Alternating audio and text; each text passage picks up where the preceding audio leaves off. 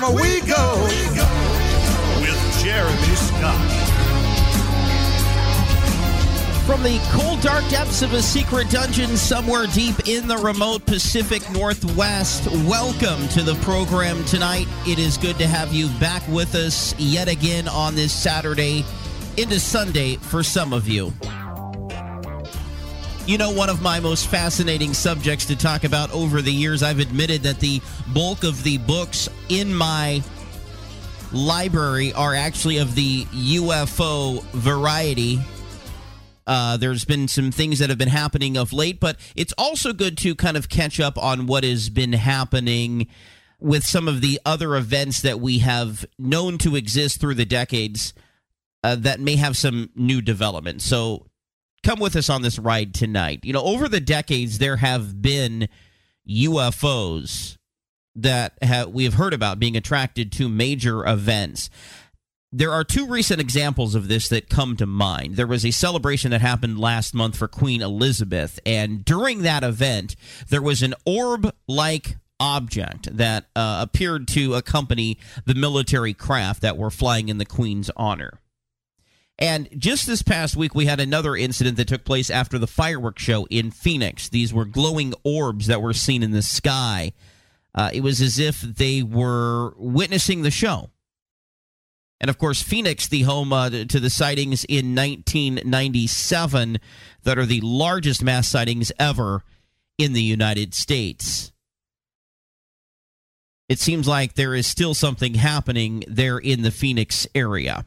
And, of course, we've documented the fascination that UFOs have displayed at major events, as I have said, including nuclear weapons facilities, movie theaters, sporting events, and other events where there are a large amount of people who could be a witness to this UFO activity. But more telling than those lights in the sky, though, are the reports over the decades of these craft that seemingly are not from here, that have crashed.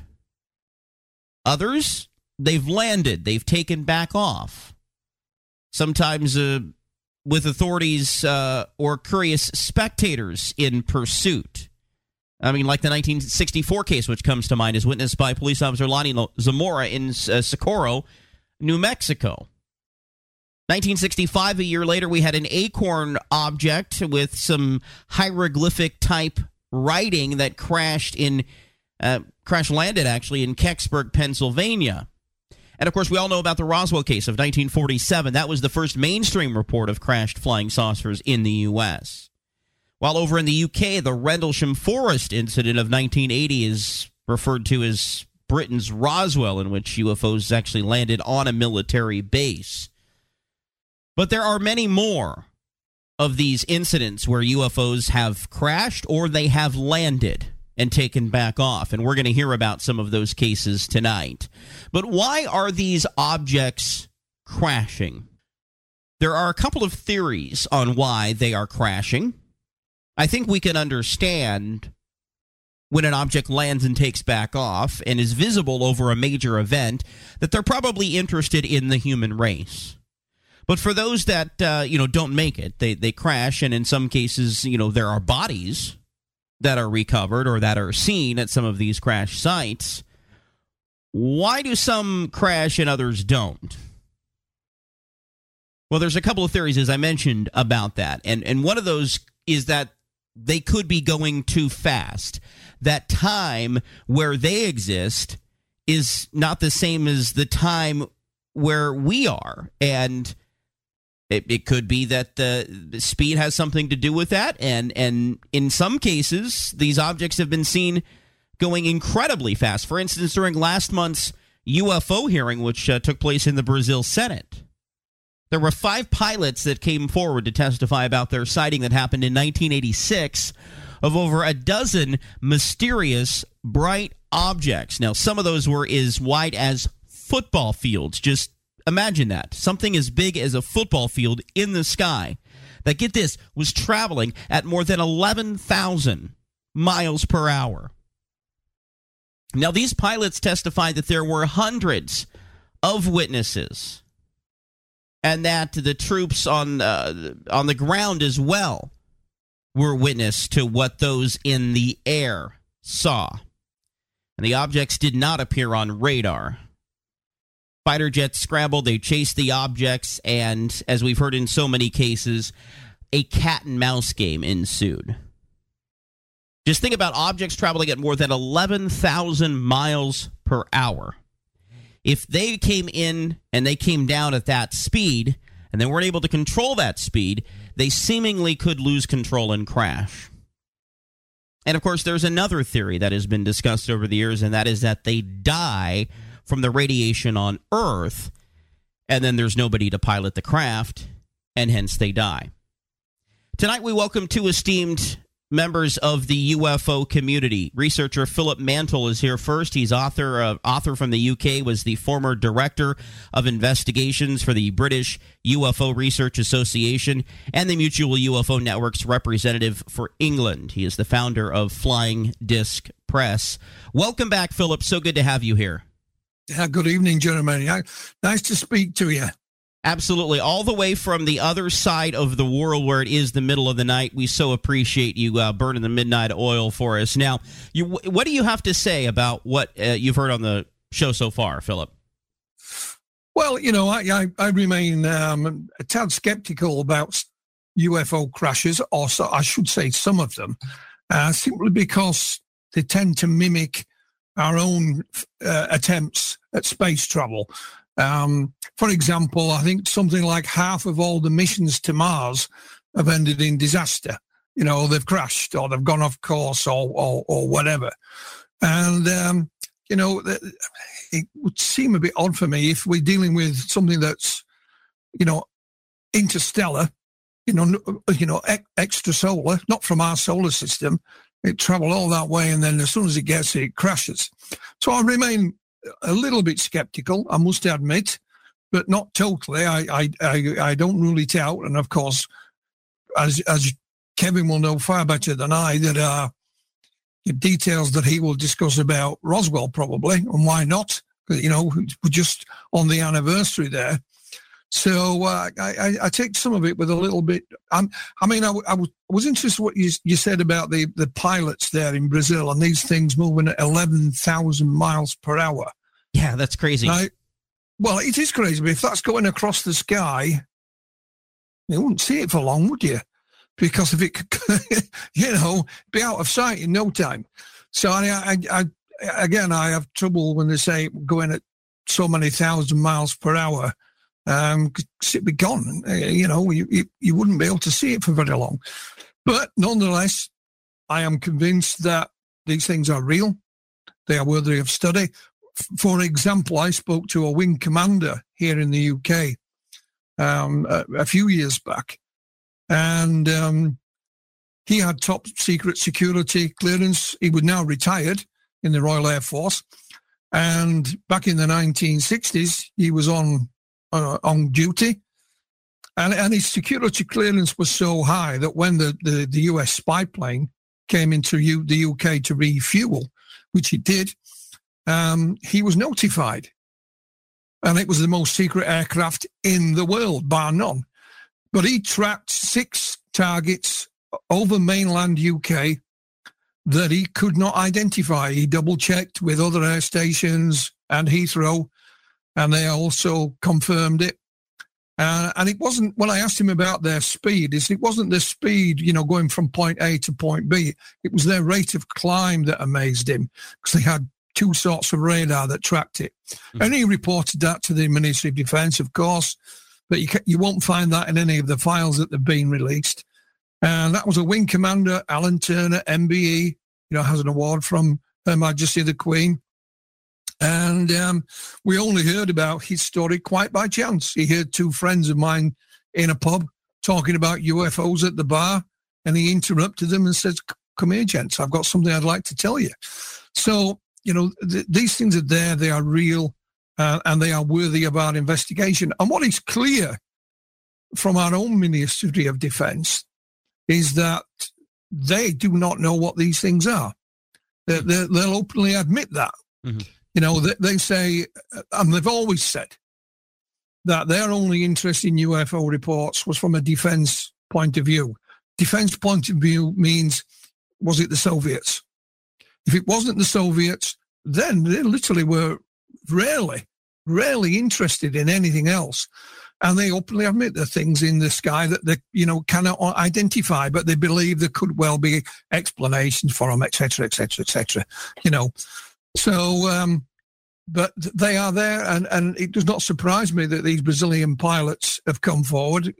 And I think AJ Javard and his colleagues down in Brazil have done a great job.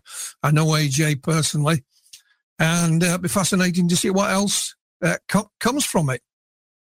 Yeah, indeed. It does seem like there are other countries who are starting to gauge the interest in this. Brazil, and of course, right after the U.S. had their congressional hearing, there was some interest that was sparked up in Canada on Parliament from one member asking, "Hey, why are we not doing enough about this?" I mean, do you think that this is going to grow globally?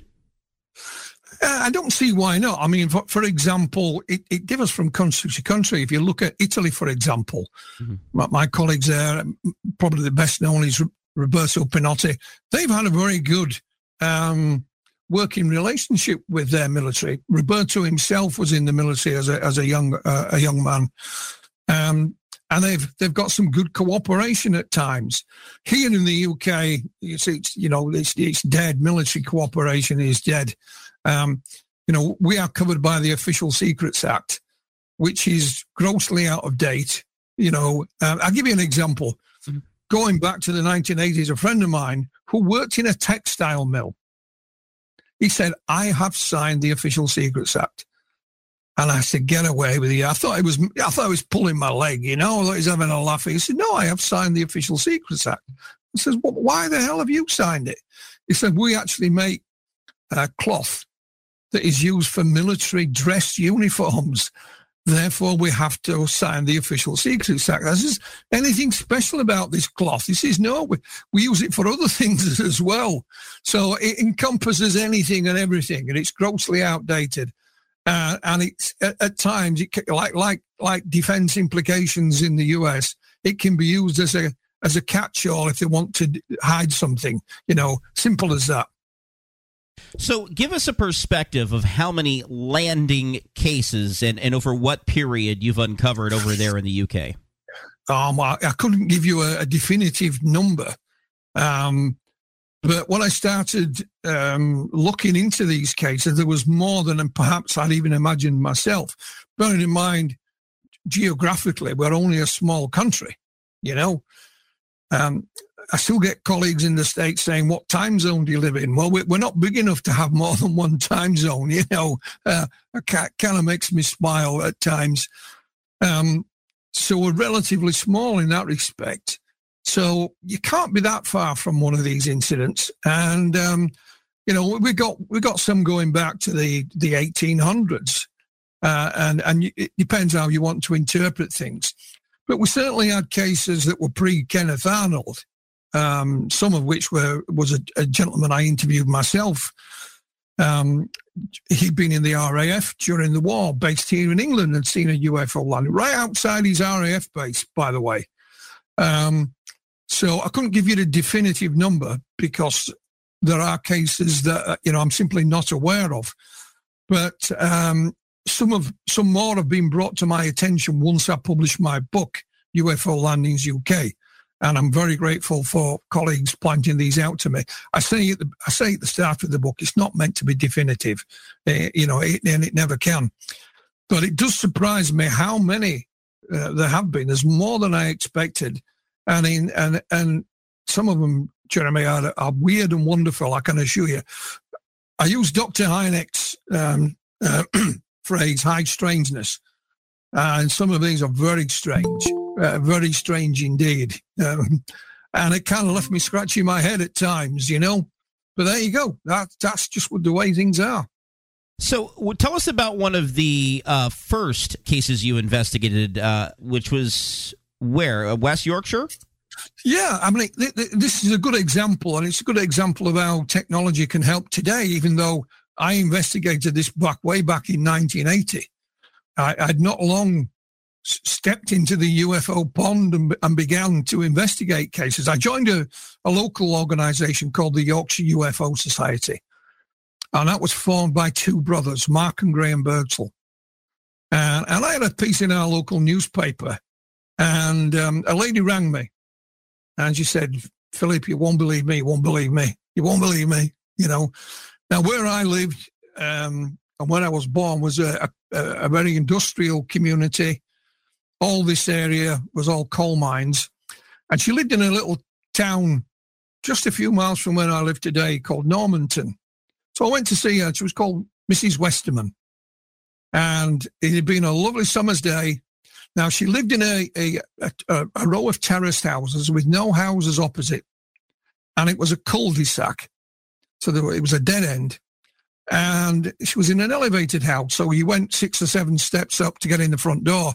Her children and their friends were playing a ball game outside, and one of them come running in. Mrs. Westerman was just washing the dishes after lunch, and she said, Mum, there's an aeroplane crashed in the field. So at the bottom of this cul-de-sac were some trees, a little stream, and a field. And the field had some electricity pylons in it. So when Mrs. Westerman came out of the front door, because it was elevated, she could see across these fields. And she said it wasn't an airplane, it was something shaped like a Mexican hat, on the ground. So she got the children, went down the street, through the trees, and when you go down to the stream, you lose sight of this hill. You come up the other side, and the hill was bordered by a fence. And now this thing is still there, and there are 3 men in white clothing, white boiler suits we call them. I think you call them coveralls in the States, waving something over the ground. And one of the children tried to climb over this fence, but Mrs. Westerman held him back. And then these 3 men went to the rear of this thing. It rose up and stopped in a clear blue sky and shot off at an angle. It didn't make a sound. It hadn't dented a blade of grass as far as they could see. Now, where Mrs. Westerman lives, there's a very busy motorway, or highway, as you might call it, goes right past that village. It was a lovely summer's day, lots of people out and about. So she sat down at night, thought, I'll watch the TV news, it'll be on there. Nothing. Okay, I'll buy the local newspaper, it'll be in there. Nothing. And she was as puzzled by that as perhaps almost as much as seeing this thing. And they were very up close and personal. This wasn't a little thing that was hundreds of yards away at the end of this field. They were, only a few yards from it. What is interesting, I just literally had an email this week from a gentleman said, my partner is one of those children who saw that. And I've been trying to arrange to speak to them, and so they've, I've tried to track the children down in their interim years, but failed. But one of them has just popped up, so I may try and get an adult perspective of something they witnessed as a child, and but that was it. I mean, this I hadn't been involved that long, Jeremy, and. I didn't really need convincing, but that convinced me that there was definitely a phenomena here worthy of my time and effort and study. Mrs. Westerman's husband was a coal miner. My father was a coal miner all his life. I lived in these communities, and these were the type of people I knew. She wouldn't allow us to use her name. No, I don't even have a photograph of her. She wouldn't allow any photographs. Didn't want any publicity. So you have 2 choices. They're either lying or they're telling the truth. There was no misidentification of it being a helicopter or any damn thing else, and I have no reason to see why they would want to lie. And so therefore I had no choice but to believe this lady and her children's friend. We even spoke to one of her friends, for example. He'd gone home for his lunch, and when he come back, he'd missed it all. And he was not happy, he was not happy. And they didn't call them flying saucers or UFOs or spaceships, just this thing and these men. That got me up and running. And one of the other big cases over in the UK, I think folks, when they think about UFO cases, particularly landing cases in the UK, they think Rendlesham in 1980. They have to. Yeah, absolutely. I mean, Rendlesham is known around the world. I haven't included it in my book simply because it is so well known and it's such a big case that, whole books are being written about it. But it's one that still gets mentioned. Nothing new, as far as I'm aware, has materialized in the last few years. But the interesting thing about Rendlesham, of course, besides the fact that Larry Warren may have at least embellished part of his story, from what I understand. Yeah. But the good thing about, even with Larry and the rest of the witnesses, they're all still alive. Mm-hmm. So they still can be, you can still talk to them, can still interview them. But like you say, some doubt has been cast on Mr. Warren's testimony. And we have to remember as well, let's just keep things in perspective. This was on Forest Commission land. It didn't land on military. The forest was in between two air bases, RAF Bentwaters and RAF Woodbridge. Both were on license to the United States military. They were a nuclear facility, although nobody knew that at the time. I think they were breaking certain conventions or bending the rules, let's say. And, there was tension in Eastern Europe. The Solidarity movement was on the rise in Poland. Russian tanks were on the border with Poland. And hold that thought. My guest is Philip Mantle, and we'll continue with Crash Landing on Into the Paranormal. I'm Jeremy Scott.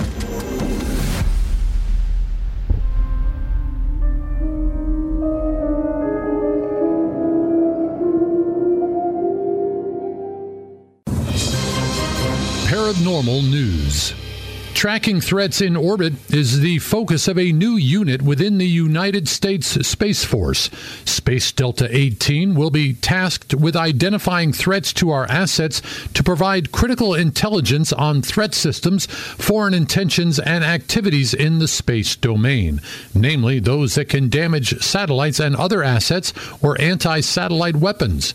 U.S. Director of National Intelligence Avril Haines says the unit is critical to their operations. Our capacity to understand what is happening in the space domain is crucial to our ability to operate in space. In the years ahead, the environment will only become more contested. Space Delta 18 will operate from the National Space Intelligence Center, based out of Wright-Patterson Air Force Base in Ohio, and will eventually be staffed by about 350 civilian and military personnel. I'm George Henry, Paranormal News.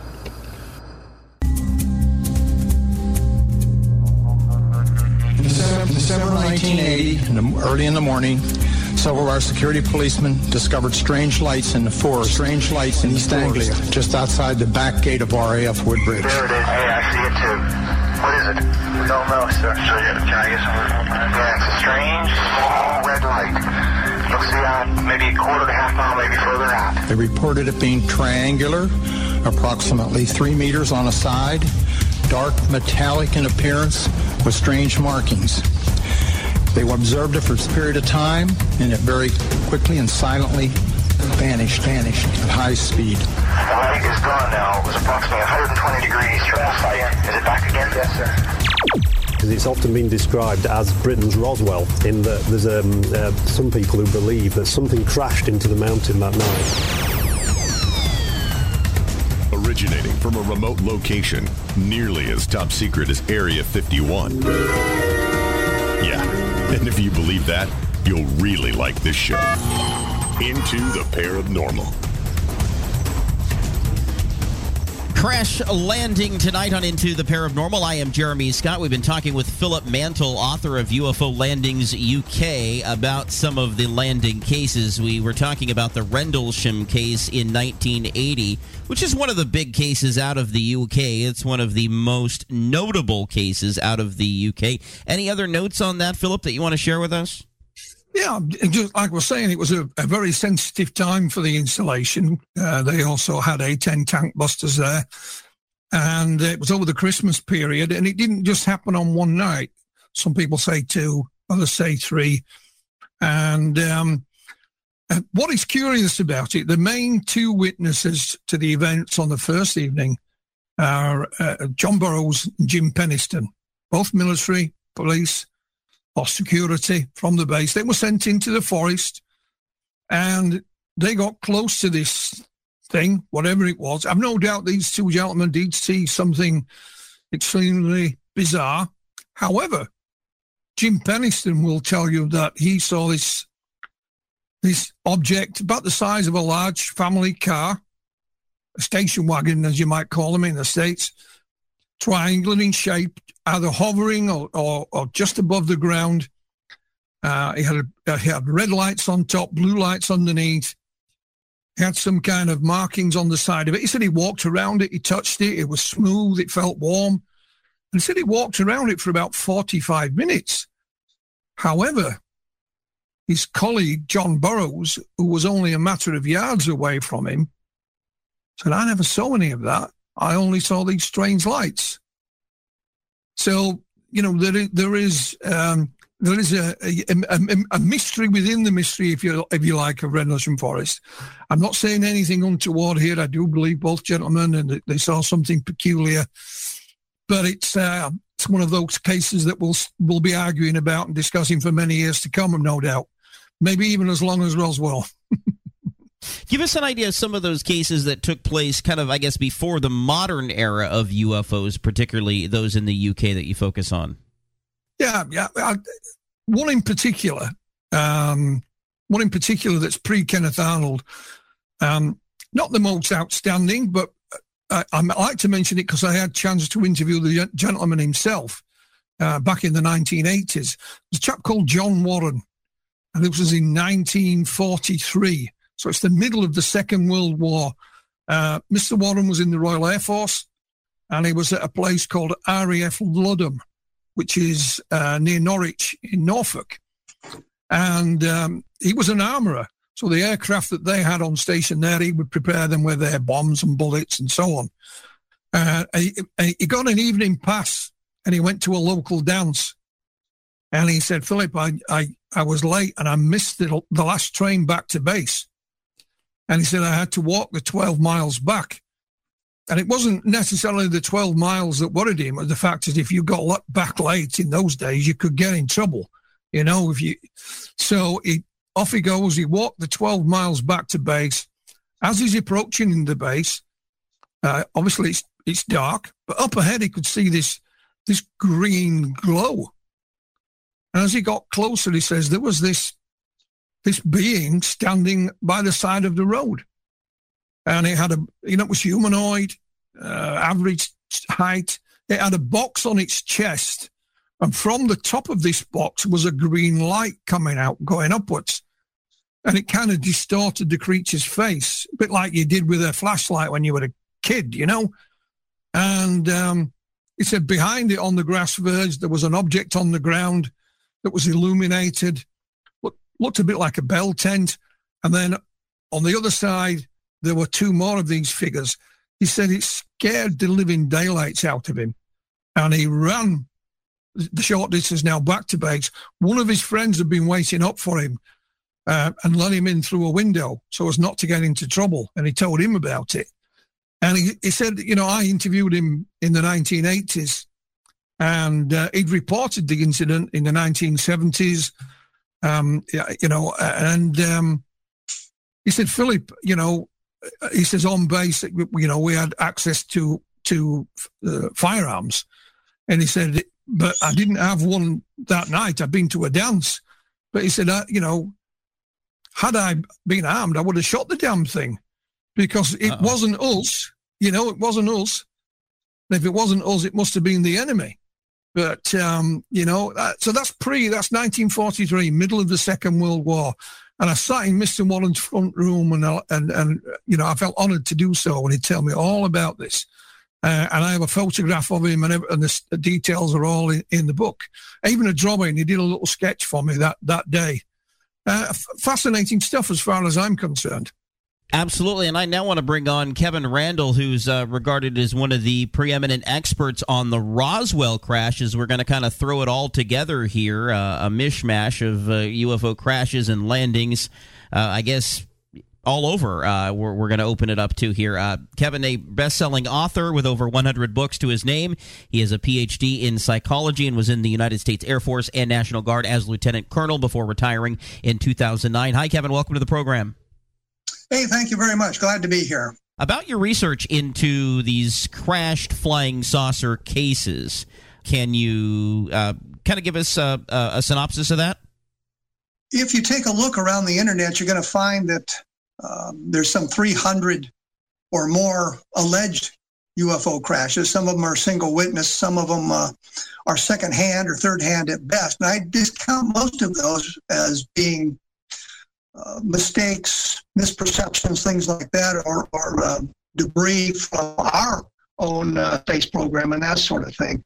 So you boil it down to just a very few cases of UFO crashes. And of course, Roswell is the one that kind of sets the standard for that, given the number of witnesses and the reaction by the government. One of the better cases, I think, is also Shag Harbor in Canada, where the object was, I really don't think of that as a crash. I think of it as more a forced landing, where the thing was seen to fall into the water in Shag Harbor and remain there for 6 or 7 days before it left. But there was a response by the Canadian government, the American government. I think the Russians or the Soviets were there as well, trying to figure out what this thing was before it disappeared from all the various sensor arrays that they had working on it. So Shag Harbor is a very good and important case with a lot of documentation. Chris Stiles and Don Ledger in Canada have done wonderful work in putting all of that information together. Absolutely. So those are some very, very key examples. And what about those over in the UK? Your thoughts on those? Of course, Philip talked about Rendlesham Forest, and I'm not really sure you'd think of that as a crash more than a landing. Took place over several days. I think the confusion about the number of days, and I finally worked this out after talking to Charles Halt and looking at his book and talking to John Burroughs and Jim Pedeston, is Pedeston and Burroughs were involved in 2 days, but there was an intermediate day in there where other people were involved, and that hasn't gotten a lot of interest because the witnesses aren't available and they didn't see much of anything. So you've got really 3 days going on. John Burroughs told me that the area had a history of kind of bizarre manifestations that began before what we're talking about in December of 1980 and afterwards as well. So it's kind of a complex case, and once again, I think of it as more of a landing than a crash or anything like that. Yeah, absolutely. So as far as the Roswell case, I mean, that's the big one. People know that there was, there may have been more than one crash site, depending on, I guess, who you talk to. But I think what we can agree on is that there was a craft that crashed, and that there were some amount of beings on that craft, and maybe one survivor or something.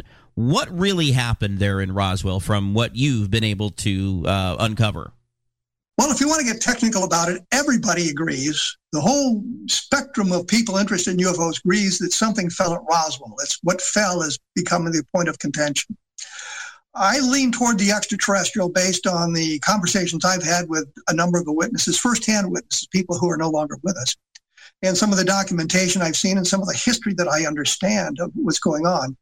One of the things, when the Air Force investigated in the mid-1990s this thing, they came up with this cockamamie Project Mogul explanation. This was a balloon project being run out of Alamogordo Army Airfield, which is obviously in Alamogordo, New Mexico, which is 110, 120 miles from Roswell. And they would launch these big array of balloons. And the Air Force concluded that one of these balloons is what fell in the on the Brazel Ranch or the Foster Ranch, and what recovered. And since Mogul was highly classified, that explains the response by the military. But what they get wrong is that the Air Force actually provided the documentation about what was going on in Alamogordo. There was no balloon launch on June 4th, the flight number 4, which is now the culprit for it. That was canceled, and it's clear in the documentation it was canceled. So it couldn't have left the debris. One of the things I've discovered in going back through the case files is that bits of the debris, samples of the debris, were brought into the sheriff's office on Sunday, July 6th, I believe it was.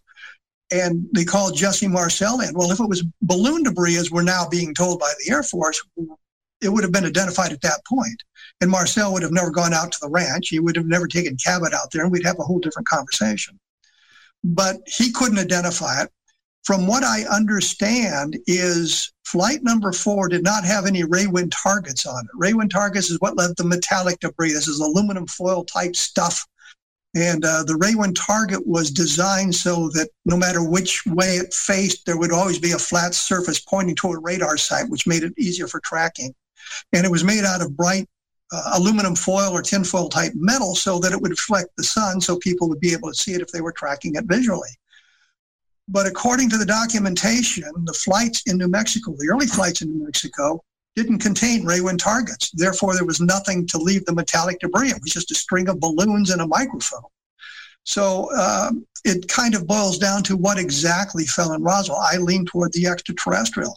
When we get off into some of the other arenas, the idea that there were beings comes from a number of sources, including first-hand sources, people who saw them. I think of Edwin Easley, who was a provost marshal at Roswell in 1947.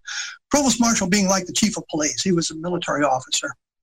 And I talked to him about this a number of times, and he told me repeatedly he couldn't talk about it. He was sworn to secrecy, but I always got the impression he wanted to help, wanted to tell us as much as he could without violating his oath.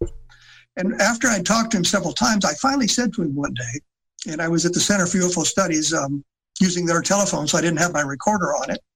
And I said to him, are we following the right path? And Easley said, what do you mean? And I said, well, we think it's extraterrestrial. And he said, well, let me put it this way. It's not the wrong path. In essence, telling us it was extraterrestrial. Every member of Colonel Blanchard's staff, Colonel Blanchard, of course, being the commander at Roswell in 1947, every member of his staff we could talk to, with a single exception, said it was extraterrestrial, said it was alien, said it was something from outer space. I think at the time they thought of it as more interplanetary, as interstellar. They were thinking of something from inside our solar system, probably Mars or Venus at the time. And of course, we now know Venus would be not a good candidate. But they were all thinking in terms of something alien, something from another planet. So we have all that kind of information. But the point is, there is no terrestrial explanation that's been offered that meets all the criterion for what was found. The other point I probably should make is Don Schmidt and I were doing a lot of investigation, and we'd eliminated a lot of explanations. Rockets or missiles from white sands. We'd eliminated classical weather balloons. We'd eliminated aircraft accidents. We eliminated even an accident involving an atomic bomb. And you have to remember, in 1947, the 509th Bomb Group in Roswell was the only unit in the world that had the capability to drop atomic bombs. And well, they didn't have the bombs there, the atomic bombs, but they did have mock-ups, and even the size and shape of the atomic bomb was classified in 1947. So had they accidentally dropped one on a ranch, then there would have been an effort to clean it up without anybody seeing it. But there's no evidence that happened. We eliminated all of that stuff. When the Air Force did their investigation, they eliminated it all as well. They told us, there wasn't an experimental aircraft, it was an aircraft accident, it wasn't this, wasn't that. The only thing left was test dummies. That came later. That came later. But they eliminated everything as we had done, with the exception of the Project Mogul balloons. And I think the Project Mogul balloons have been eliminated based on the documentation available. Philip, what's your thought on the whole Roswell case? I mean, that's the top one here in the U.S. I think everyone would agree, besides the Phoenix Lights. The way I looked upon it, I never met and interviewed these gentlemen like Kevin had, but we had Jesse Marcel Jr. Here, and I spoke to him a number of times. One of the things I put to him, I said, let's assume that the Air Force are right, just for a moment, that this was some kind of balloon, be it Mogul or any other thing. Your father made this monumental mistake. He couldn't identify a weather balloon when he saw one, Was he reprimanded in any way? Was he sent to whatever the American equivalent to Siberia was for making such a mess? Because it went around the world and then, oops, sorry, it was a balloon. And of course, that didn't happen. He wasn't reprimanded. He wasn't sent to Siberia. In fact, I believe, and Kevin will of course, correct me if I'm wrong, and at some point later he went to work at the Pentagon. But he put it this way, he wasn't reprimanded. He didn't get a kick up the backside. He didn't get a rap on the knuckles. And I think that speaks volumes, really, because surely he would have been in trouble. He brought the media down on Roswell looking for aliens. So that's the way I looked at it. And I don't know what Kevin would make of that. Well, I think what we need to look at is, and by the way, he would have been sent to the mess kit repair center in Bakersfield, California, as opposed to Siberia. But there really was no reprimand to anybody at Roswell for unleashing this story, which was very important around the world for 2 days until they managed to kill it. With General Ramey's announcement that it was just a weather balloon.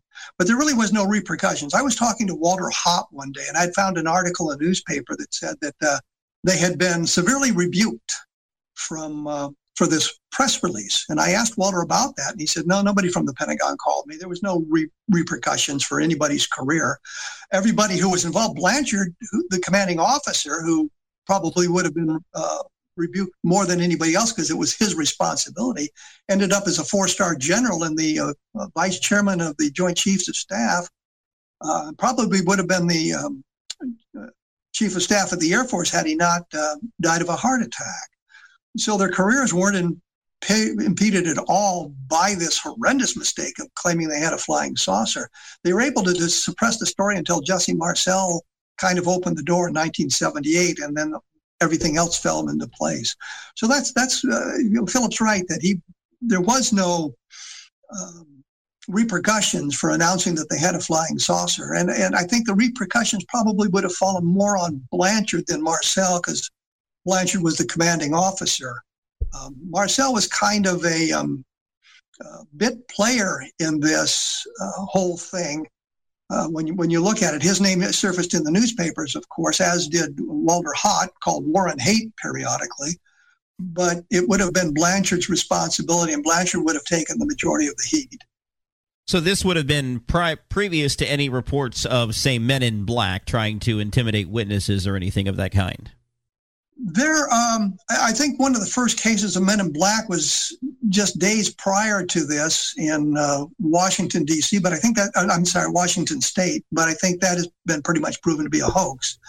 But it was basically before this whole men in black thing began as well. But I look at it from the military point of view, and if this had happened, if I'd been involved in this, what would have happened to me if I had made this announcement like this? And I can't see where anybody's career was damaged by this at all. And it seems to be, from our perspective now in 2022, a horrendous mistake to have made, but they handled it with great aplomb in 1947 and managed to bury the whole thing for 35, 40 years before Jess Marcel came out. And then it was even longer after Jess Marcel came out before we really got the interest in Roswell going. And that happened in around 1990, 1991.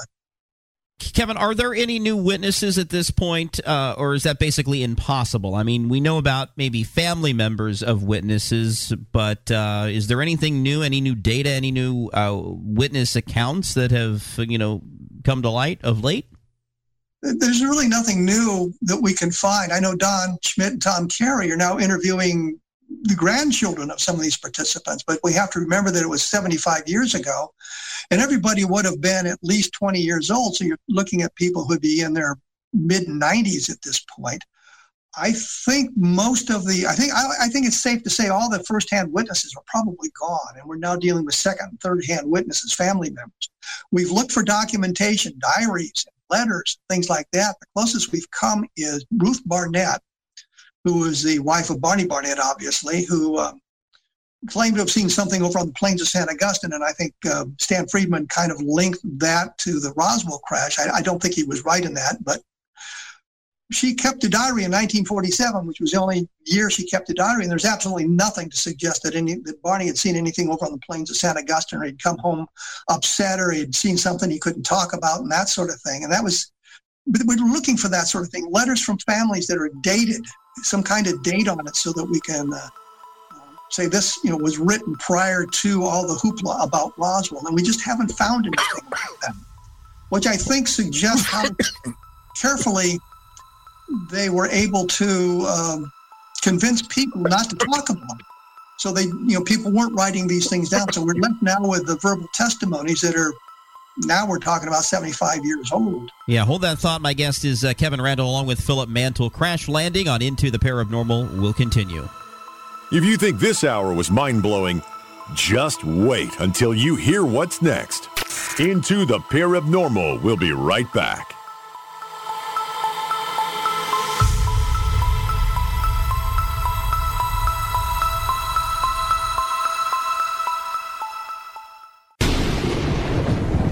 There's a parallel universe there that separates us from all we perceive. True reality. Open the gate, let the truth be known. It's more than meets the eye, we're not alone. Into the paranormal. Into the paranormal.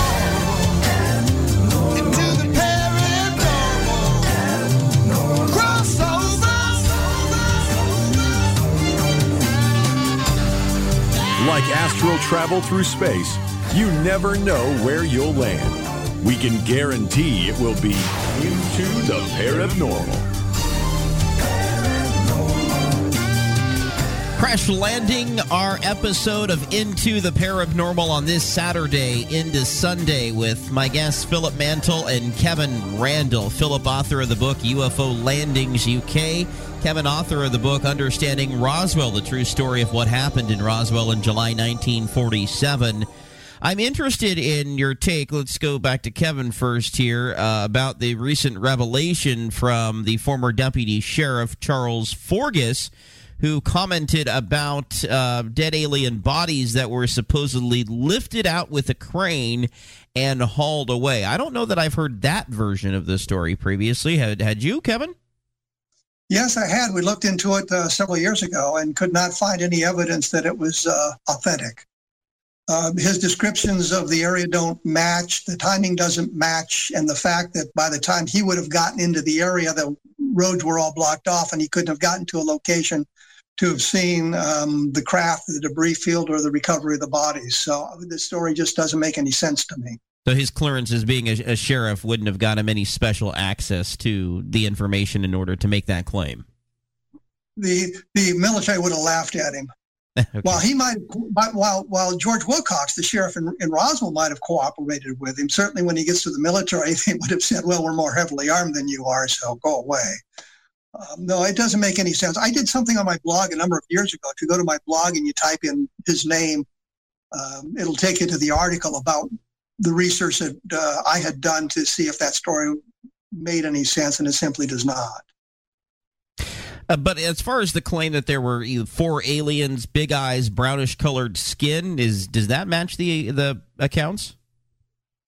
There are a number of counts with different numbers of the bodies, and I think that might be more about the perspective of the specific witness as opposed to getting the information inaccurate.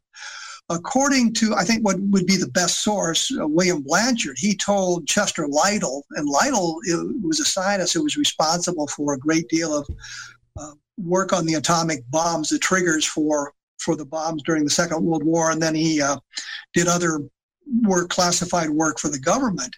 And Lytle was in Alaska, at an Air Force base in Alaska, and the name of it escapes me, and his wife was in Chicago, and she was about to give birth, and Blanchard was there. Blanchard had since moved out of Roswell and arranged for them to take a flight to Illinois. And on that flight, the story came up, and Blanchard told Lytle there were 4 bodies. And I think that's probably the best source we have is 4 bodies given to us by Blanchard. There are others that said 4 bodies. And I think the problems with the skin color and things like that, I think that is more the conditions under which people saw the specific bodies as opposed to something that is a universal trait. I think a good example of this is our original conception of the Neanderthal man was it was a stooped creature, type of thing. And what they discovered later on is the first bones that they had unearthed was an individual that had arthritis, and gave us the stooped evidence for that, so that we had a misidentified picture of what the Neanderthal looked like. And I think we got some of that going on in Roswell, where it's that people saw something specifically under certain lighting conditions or under certain other conditions that gave them an inaccurate perception of what things look like precisely. But we have descriptions of them being smaller than humans and thinner than humans and that sort of thing. And I think we can look at that with a fair degree of accuracy. Philip, what's your thought on the whole Roswell situation? Me personally, I'm not as convinced as Kevin is that it's extraterrestrial. And I have no evidence to prove this. I'm not saying Kevin and his colleagues are wrong in anything like that. It's the things that are missing that still bother me and others. I'm not alone in this, and I know Kevin's thought about this. If it were an ET vehicle, surely there would have been people working on it from a whole range of different disciplines, which in turn would have produced a mountain of paperwork and other things, and none of that has surfaced. I think probably that, at that time, of course, the most secret project the US had ever had was in the Manhattan Project to build the atomic bomb. But even that was leaked to the Soviets. So it's the things that are missing. And of course, Kevin's right. What they should be looking for now is paperwork, diaries, letters to loved ones that are lying in basements, attics, somebody's garage. That's the next set of evidence. And that's where the Charles Forgus thing came from. A production company in the States contacted me some years back. One of their clients had been a private detective, a lady, and she died. And her son was going through her files, and they found one called Roswell. And in it was a videotaped interview with this Deputy Charles Forgus. He didn't come from Roswell, by the way. He came from a place called Big Spring, Texas. And he was a deputy. He's genuine. He was in the military prior to that during the Second World War. I have his discharge papers. So it was always, but he checking some of his facts, he did get certain things wrong. When you view the video, the people that are talking to him obviously ask him very leading questions, and he's a little bit confused as well. But nonetheless, what you do is you put that out there and allow colleagues like Kevin and others that know far more about the subject than I do to look into it. But that's what we're looking for, is things that are lying around now, surely in basements and attics, rather than, as Kevin's pointed out, witnesses that will probably be, if they still are out there in their 90s, there's no more left. They've all gone. So let's hope something like that turns up. You never know. Well, one of the things that they tried to float out there is evidence of the ET crash at Roswell, if it was an ET crash, was that there was this alien body of it. You're familiar with this, of course, very much, Philip, of the alien autopsy. I was hoping you weren't going to mention that. Well, why not? But having said that, before the alien autopsy film was shown on television back in 1995, I informed in confidence a number of colleagues in different parts of the world, one of whom is the gentleman we're speaking to right now, Kevin. And I told him what the claims were by the guy's promoter, which was Ray Santilli. So, and Kevin never breathed a word of it. I told him in confidence, plus one or two others in different parts of the world. And, there are still people today that believe it's real. It's not. It is a hoax. But again, rather naively, perhaps, when I first saw the film in Ray Santilli's office in London back in 1995, I said, what do you intend to do with it? Bearing in mind, we've been talking about this for 18 months before this. He said, I'm going to sell it on video. There was no television involved at that point, and I wanted it out in the public domain so others could scrutinize it. And it went out on the television around the world in August of 1995. And I thought, right, I'll sit back now and the answers will come flooding in. You know, somebody will contact and say, I'm one of the actors, or I made the props for it, or it's filmed in my studio.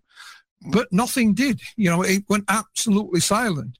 And it took a long time to, you know, you can say, oh, we knew it was a fake, yeah, but there's knowing and proving they're not the same things. You know, we all know O.J. Simpson was probably guilty, but they couldn't prove it, you know. And this was, so it took me a lot of years to chip away at it bit at a time before it finally got to tell the full story. And the man who actually made it is called Spiros Malaris. Spiros is a filmmaker. He's also a magician, a businessman, and he was the man behind it. Ray Santilli was the promoter. But it still attracts debate even today. Stills from the alien autopsy film are like the go-to picture of Roswell aliens now. You know, all the sort of news stations that run a story on Roswell, if they're looking for a picture, you know, it'll come from the alien autopsy film usually. And there's still interest in it, you know. When I published all my work in a book a couple of years back, and it's there for all to see. So if anybody comes knocking on my door again and says, I've got a film of an alien, I'll say, I'll pass. As simple as that. I know a man who was a lieutenant colonel in the Air Force. You probably be better contacting him. But that's the way it goes. We live and learn. Absolutely. Kevin, the Ramey memo. What do you know about that? Everything. What did it say? When did it come out? The Ramey memo is something that came in out of a photograph.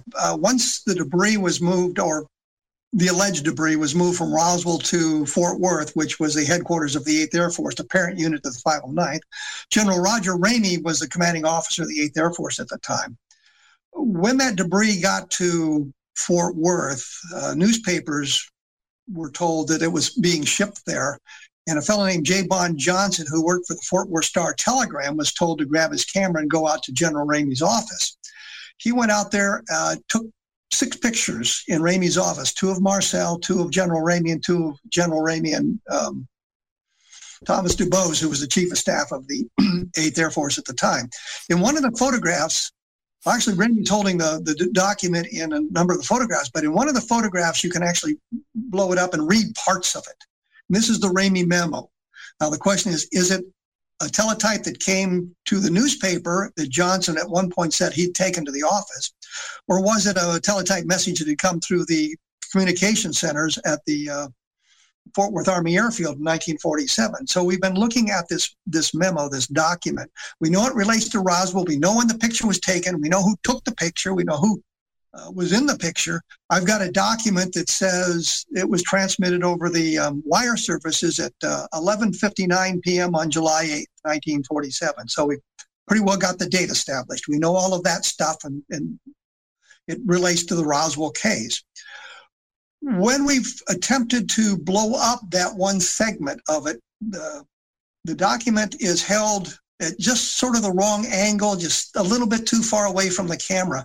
There are words that you can read in it with a magnifying glass if you have a good 8x10 blow-up of that memo itself, but there's other words that are open to interpretation.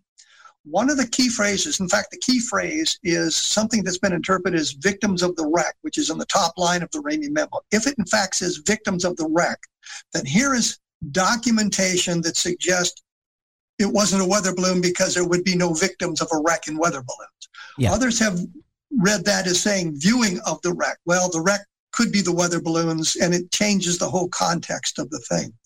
I've been involved in 2 instances where they've attempted to get scans of it at the best quality scans. The last one just a couple of years ago, just prior to the pandemic breaking out, as a matter of fact. And the equipment used was sort of stripping away layers of the negative, trying to strip away the dirt and the other obstacles on the negative itself, digitally record the thing. And it took hours to go through the whole negative. They took the whole negative and they sort of took it apart and then reassembled it. And this is explained in depth in Roswell, Understanding Roswell, but it's also, I've got an article coming out in the Journal of Scientific Exploration that details this a little bit more for those who are interested in those precise details. When we've gotten to the bottom of it, we have not been able to resolve the issue of what that key word is. If you blow it up and I look at it, I can say, yeah, it says victims of the wreck, and I'll look at it an hour later, it says, no, it says viewing of the wreck. It's one of those things you sort of see what you want to see, faces in the clouds. The only thing that we can think of is our technology is going to be incapable of resolving this ever. It's just beyond the ability to do it. It's impossible to resolve it to a point where we get a consensus view of it. The idea is now to apply artificial intelligence. When our technology for artificial intelligence grows, then we might be able to take this a step further. But I think we've taken it the way we can do it now with examining the negative and getting scans of the negative and reviewing that. I think we've taken that as far as technology will ever take us. So the memo is a document that General Ramey's holding. It's a document with an absolute provable provenance because of who's in the picture and all the other documentation. We just can't quite read it. There's hints that you can see weather balloons in there quite clearly. You can see it says Fort Worth, Texas. There's one place where it may say disc, and there's not consensus on that. But the key phrase is the one that says, if it says victims of the wreck, that's the key phrase. And that moves it out of the realm of something terrestrial to something beyond that. But we just cannot resolve that, so we don't have the evidence that we need. Speaking of debris, what other crash cases have left debris at the scene? There's a number of cases where debris has been found. The ghost rockets from 1946, for example, in Sweden. And there are a number of cases where debris was left. They see the things hit the ground or something like that, and they would recover debris. At the time, they believed it was the Soviets maybe doing something to intimidate the Swedes, and we can see how the Russians now and the Finns and the Swedes are kind of at it about them joining NATO. But when the Soviet Union collapsed and a number of researchers were able to review the records, including Klaus Sven from Sweden, they could find no evidence the Soviets were involved with the ghost rockets. So we really don't know what they were, but the debris that was recovered there has not been anything that suggests an extraterrestrial presence, but that just doesn't mean much at all. The one thing I've always worried about is you get a piece of debris, a real honest-to-God piece of debris from an alien spacecraft, and you take it to have it analyzed, and the laboratory says, yeah, it's aluminum. It doesn't, there's nothing in it that distinguishes it as being extraterrestrial. It's just a material that we could have found here on Earth. And one time they talked about isotopic ratios. And I know they displayed some debris in the Roswell case in 1997 at the 50th anniversary, where they talked about the isotopic ratios of this piece of debris they had didn't match anything naturally found on Earth. And everybody's going, oh my God, there we have it now. What they didn't account for was the possibility, which we now have the technology to do. We didn't have it in 1947, but there's nothing to link this piece of debris back to 1947, by the way. But we can change the isotopic ratios. So the fact you have a piece of debris that has an isotopic ratio that does not match anything naturally occurring on Earth doesn't mean it wasn't manipulated by our science.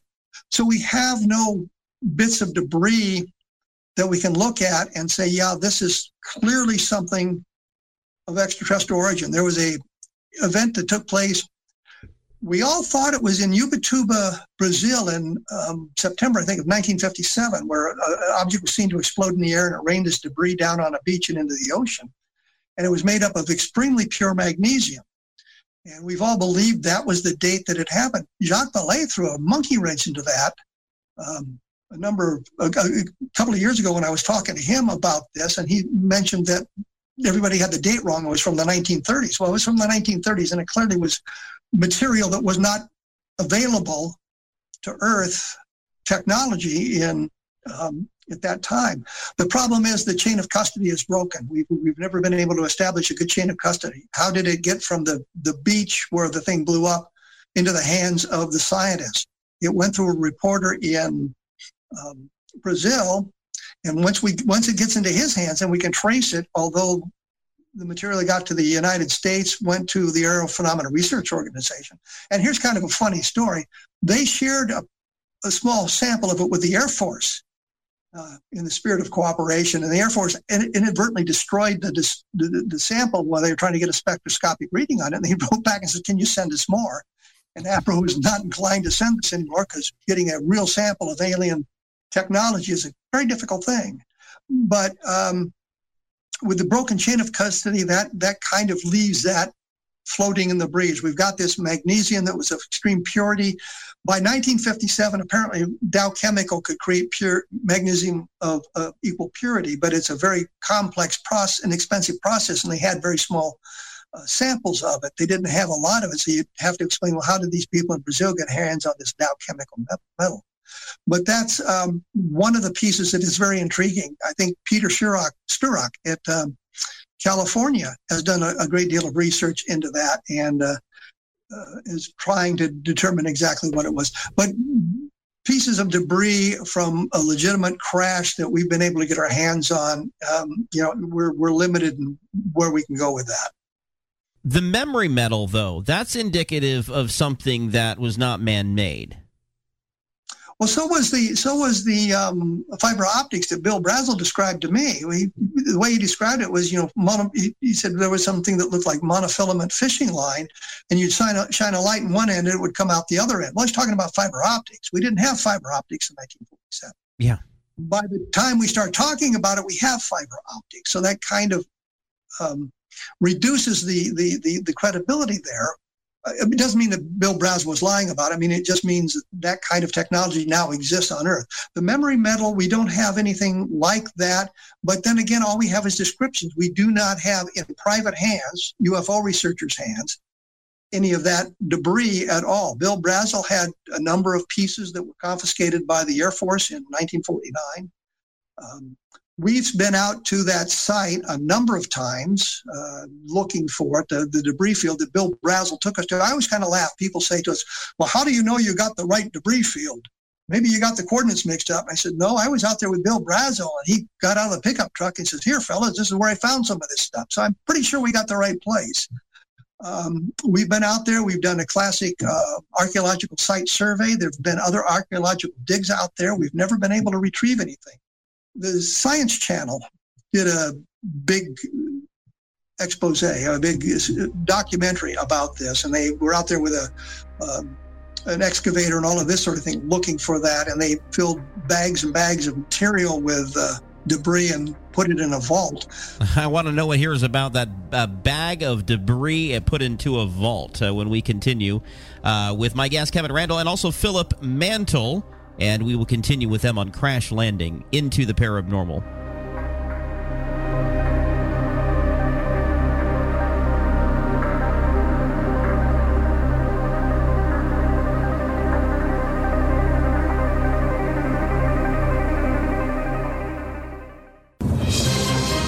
Paranormal news. Sky watchers, grab your telescope. A huge comet is headed our way and will make its closest pass this coming Thursday. K2 is one of the farthest active comets ever spotted. It was discovered in 2017 by the Hubble Space Telescope and has been steadily moving toward Earth since then. The comet will come within about 168 million miles of Earth. Comets consist of mostly frozen gases, rock, and dust. As it passes the sun, it heats up quickly, causing its solid ice to turn directly into gas. Unfortunately, K2 is still too dim to be seen by the naked eye. If you miss this Thursday's window, the comet will remain visible through the summer before making its closest approach to the sun in December. I'm George Henry, Paranormal News. In 1947, a man by the name of Mac Brazel says that this is where he saw a UFO crash, and along this 2-mile stretch is where they say they found a ton of unearthly debris. Locals reported seeing military trucks carrying away what they described as an object that looked like a large acorn that had weird symbols around it. The crash site is probably somewhere around here. The object fell dropped down over this hillside. People from as far away as Canada report they saw something falling from the sky that night. Reports of strange objects falling from the sky. Why are these UFOs crashing to Earth? And what's becoming of them?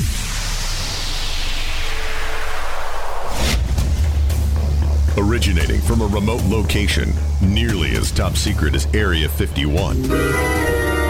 Yeah, and if you believe that, you'll really like this show. Into the Paranormal. I'm Jeremy Scott, my guest Philip Mantle and Kevin Randle. It is our program tonight, Crash Landing, and I want to get back to Kevin because he left us with an intriguing nugget. A bag of debris taken from a crash scene that was put in a vault, and a vault where, and is it still there?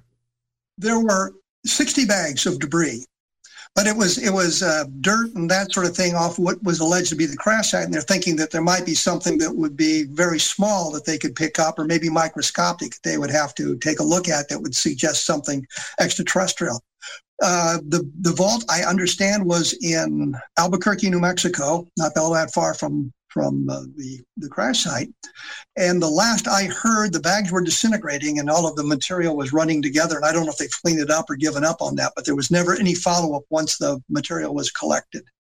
And it kind of strikes me as more of a publicity stunt than it was a scientific search for crash material. But as they say, it was basically rotting away, the last I heard. And I don't know if they've done anything to recover it or to review it. Philip, what about the evidence that you've collected reports of? It all depends what you class as evidence. Most of it is eyewitness testimony. There's very few documents or official documentation or photographs. So we're talking about high strangeness cases. And I use Alan Hynek's category. Like the one I mentioned at Normanton, it's in daylight, it's close up. There's more than one witness. You have children and adults. Those children are now still talking about it as grown-ups. So it has layers of high strangeness, but there is no proof. There's no, I couldn't take that to court and prove it happened, However, not in this book, but a thing I'm working on now with a case from 1973. I won't mention any details.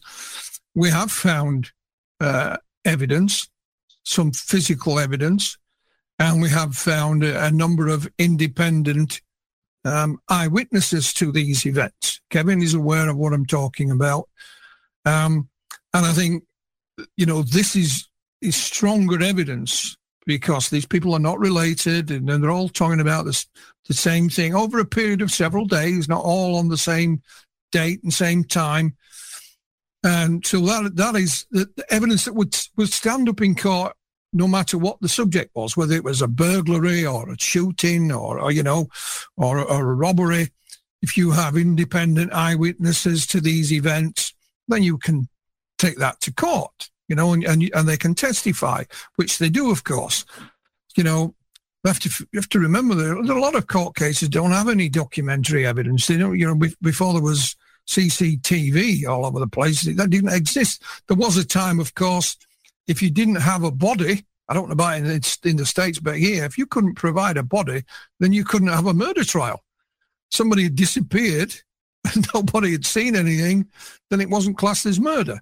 So, the types of evidence have changed.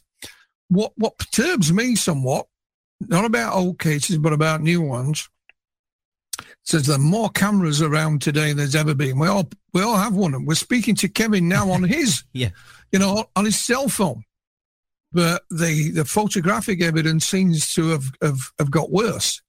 And with the greatest respect to the gentlemen and ladies of the United States Navy, the three films that have been doing the rounds for the last 5 years, the Tic Tac and what have you, these Navy jets, again, Kevin will know better than I, probably cost over $100 million each. But when the film they've got is of a fuzzy blob for God's sake, you know, and it's not filmed on the guy's camera phone, on his cell phone.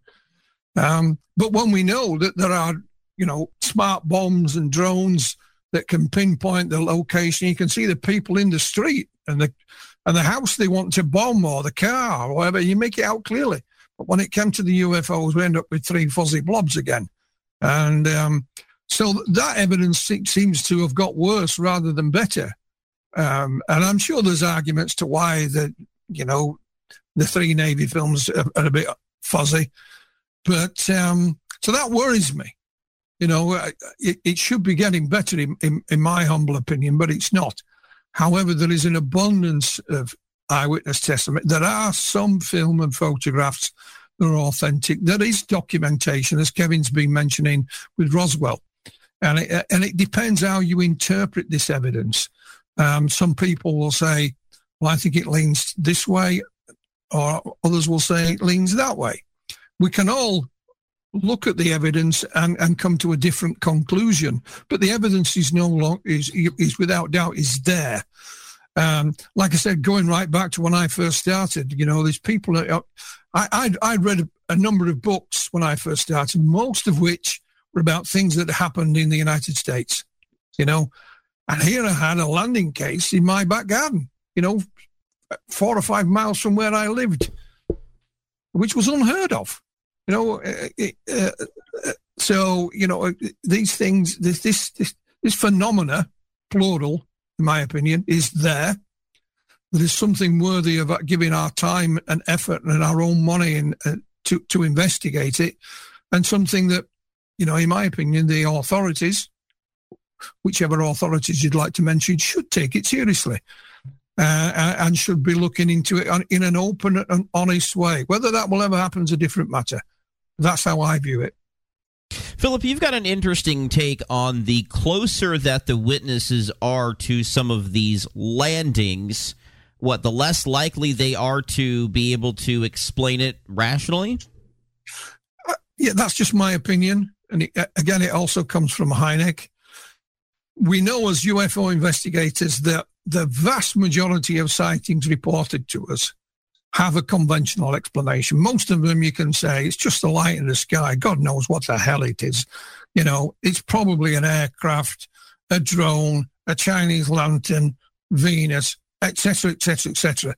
But when, like the lady and the children I mentioned, when you're only 10, 20 yards from these things and it's there staring you in the face, it's very difficult to think that they could have mistaken it for something that would take off and fly away without making a sound and without denting a blade of grass. Where this incident happened, it's Nothingsville. There's nothing there of any interest. You know, it's just a green hill. You know, and there's nothing there that would interest anybody as far as we're concerned. We did the usual checks. We only had one helicopter port a few miles away. There was no police helicopter and no air ambulance in those days in this neck of the woods back in 1980. So, but, you know, we all know whether it's 1980 or tomorrow or today, helicopter makes a hell of a noise. They come over our house on a regular basis and you hear them before you see them. This was totally silent, you know. So that's my conclusion. You know, it's not impossible for people to misidentify things and get things up, but it's less likely when you're up close and personal to these things, the close encounters. That is just my opinion. Kevin, the Leveland, Texas case is one of those that many remember, and it actually goes to what I was saying earlier. This was one of those cases that was noticed by citizens, but also by police, 1957. In the Leveland, Texas area, which, by the way, is about 3 hours from Roswell, which is kind of a coincidence. But what makes this case important is the UFO interacted with the environment. And what this means simply is that a number of witnesses independently in locations all around Leveland, Texas, reported that as a UFO approached, their car engines would stall, the headlights would fade out, and the radio would fill with static or go silent. And they reported this independently to the sheriff or to the Levelland police over a period of about 3.5 hours on November 2nd, 1952. This was before we had cell phones and social media, where if it had happened to you today, the first thing you'd have done when the UFO disappeared is, I just had my car stalled by a UFO. Back then, that didn't happen. You didn't have that immediacy. There was no news reports going off right now, breaking news type things going on. So these people were reporting to the sheriff something that they had witnessed.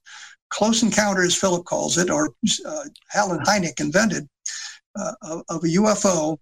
They got a good look at it. I think the shortest period of time was 5 minutes. One fellow watched it for 15 minutes. Couldn't leave. His car was stalled there. Once the UFO left, he could start his car. The Air Force investigated, spent almost 7 hours investigating. Sent a mid-level NCO, mid-level sergeant, to Levelland to investigate. He talked to 6 people, 3 of them who had seen the object. Going through the Air Force files, I could find references to 5 people, and going through the newspaper accounts, I could find references to people at 13 separate locations, and the sheriff suggested there were many, many, many more who'd called in and they just didn't have the file on it. But the important thing about the Levelland case is, after receiving several of the reports, the sheriff decided he should go out.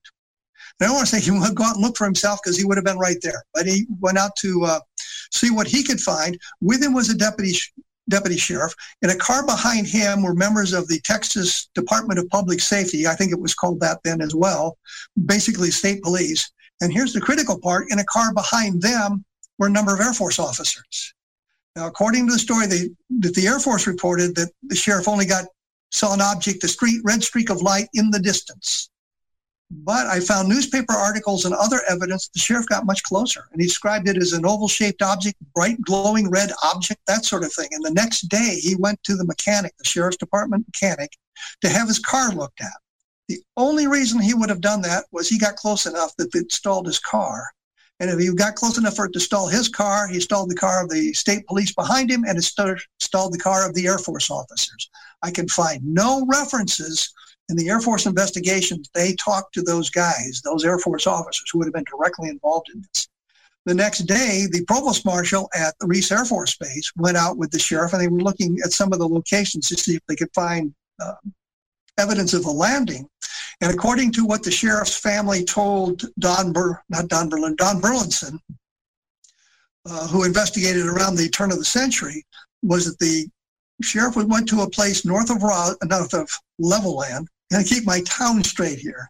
North of Levelland, talked to a rancher who had found a circular burn area on his property near Levelland. He had passed away since then, but Burlinson talked to the daughter who was there and was taken out to shown the burn site. So we have an eyewitness to the burn site. So here's what we have on Levelland. We have independent witnesses scattered all around the town that number in the dozens. We have the UFO interacting with the environment by stalling the car engines. We have landing traces. Now think of what would have happened had a proper investigation been conducted at that time. Instead of we sitting here talking about the possibility, maybe, maybe not, we'd be saying, yeah, now we got to figure out where they're coming from. The other thing is the Air Force is able to divert the conversation from what the people saw and what happened to the number of witnesses. And you see all kinds of articles around the Levelland case where they're talking about how many people really saw the craft and how many people really saw the bodies. I saw they had their car engine stalled. This is not important information. What we need to get away is from the numbers of witnesses, but what they saw and investigated in a proper fashion. 7 hours by an Air Force NCO was not a sufficient investigation, and I suspect that there was a much larger investigation conducted behind the scenes where they interviewed these people. The sheriff, after having talked to the Air Force investigator, began talking about how he'd just seen a streak of light in the distance. Prior to talking to the investigator, he told reporters that he'd seen this oval-shaped object. Now we move to Don Berliner, who I almost mentioned earlier. Don Berliner interviewed the sheriff in the mid-1970s, 15 years after the event, something like that. The sheriff, again, told him that he got close enough that he saw the object. He saw an object, not a streak of light.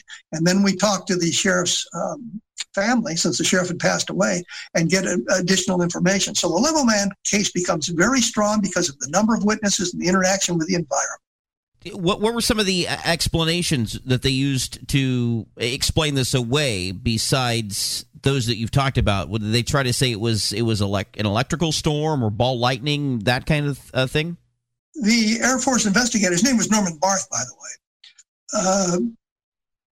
sent in a report with a number of possible explanations. One of them was this is in the Permian Basin, which is a big oil producing area in West Texas, and they burn off the natural gases and things out of the wells sometimes. So you see these oil derricks with these flames on top of me. So, well, it was maybe those flames reflecting from the clouds. Well, the people living in the area are going to see that. They're going to be recognize what it was. They talked about the thunderstorms in the area. The thunderstorms weren't in the area. The weather report shows that there had been rain early in the morning, but by the time we get to the sightings in Level Land, the rain had passed out and the skies were clear. There's a report that I found coincidentally comes from the Roswell Weather Station reporting that the weather in Lubbock and Level Land, the sky cover was 4/10, which means to a pilot, you've got some clouds at various levels, but you have basically a clear sky there. So that's kind of ruled out. The Air Force still, in the final index of the Project Blue Book files, labels it a ball lightning, ignoring the fact that ball lightning, if it even exists in the form they were talking about, would be 18 inches to 2 feet in diameter and very short-lived. It wouldn't be something that would be described as 100 foot in diameter, 200 feet in diameter. It wouldn't be described as being on the ground near a car for 15 minutes. So that the explanations that were offered simply do not work. So what we have here is documentation from the Air Force that gives us a lot of information. We have documentation to the newspapers that gives us a lot of information. We have the eyewitness testimony that was gathered by any number of people at the time. And so it's a very strong case of something very unusual happening in Level Land, Texas. What we do not have is a proper investigation at the time by an official agency that we can lay our hands on. Gentlemen, interested in your thoughts in the 5 minutes that we have left of tonight's program. Why are these vehicles crashing? Why are they landing and taking back off? Let's go to Philip first. Well, we would have to assume that we're talking about ET. I'm still not totally convinced, personally. Although I don't rule it out. If I had a top 10 of hypotheses, that would still be in there. But for me, I am pretty much back on the fence. I've wobbled either side of the fence down the years, and I'm as puzzled now as I was all those years ago as to what we're actually dealing with. But there is something there, that can't be easily explained in a rational, scientific manner. Kevin's just given you one example at Leveland. And there are others. I think there are fewer cases like this than some would imagine, or some would have us believe, but they are there nonetheless. And I think our job, again, in conjunction with what Kevin is saying, is to document this evidence as best you can. I think Jack Valley was, always say this: document the evidence as best you can and present it. And that's what we attempt to do. We're civilian researchers. I know Kevin was in the military, but by and large, we are civilian. We are amateurs in that respect, put our own time and effort and our own money into these things. We get a bad press at times. Sometimes that's deserved. But I think at other times, bearing in mind, what we are and what we do, I think we do at times do an excellent job. And we should be complimented as such, and rather than ridiculed and taken the mickey out of by certain individuals and the media, So I think we should applaud the work that our colleagues do around the world, even if we don't necessarily agree with them. Because if we all agreed, if we all just sat around and said, yeah, great, yeah, we'd probably still be living in a cave, wouldn't we? We'd never have left the cave. We wouldn't have wanted to know, I'll go outside. No, I'll leave it, So, agreement and discussion, there's nothing wrong with that so long as it don't get carried away with it. That's the way I see the subject. And your thoughts, Kevin? I would say that the idea that we've had all these crashes is probably a little bit overblown. I don't think there's been all that many crashes. When you start talking about landing, that's a whole different kettle of fish. There's been lots of those landings. There's been lots of landing traces. Ted Phillips, I think, cataloged some 4,500 landing trace cases, which had the UFO leaving burned areas or indirect evidence of its passing on the ground. So we have an awful lot of those kind of things going on. I've always been asked, why does the secrecy persist today? And I think that it deals actually with the deep state and the idea that knowledge is power, and those in power do not want to reveal this because it's going to suggest they don't have as much power as we all thought. It may rattle their cage, so to speak. So it comes back to that, why we don't know more about it in the civilian world. The people who are in power are keeping it under wraps.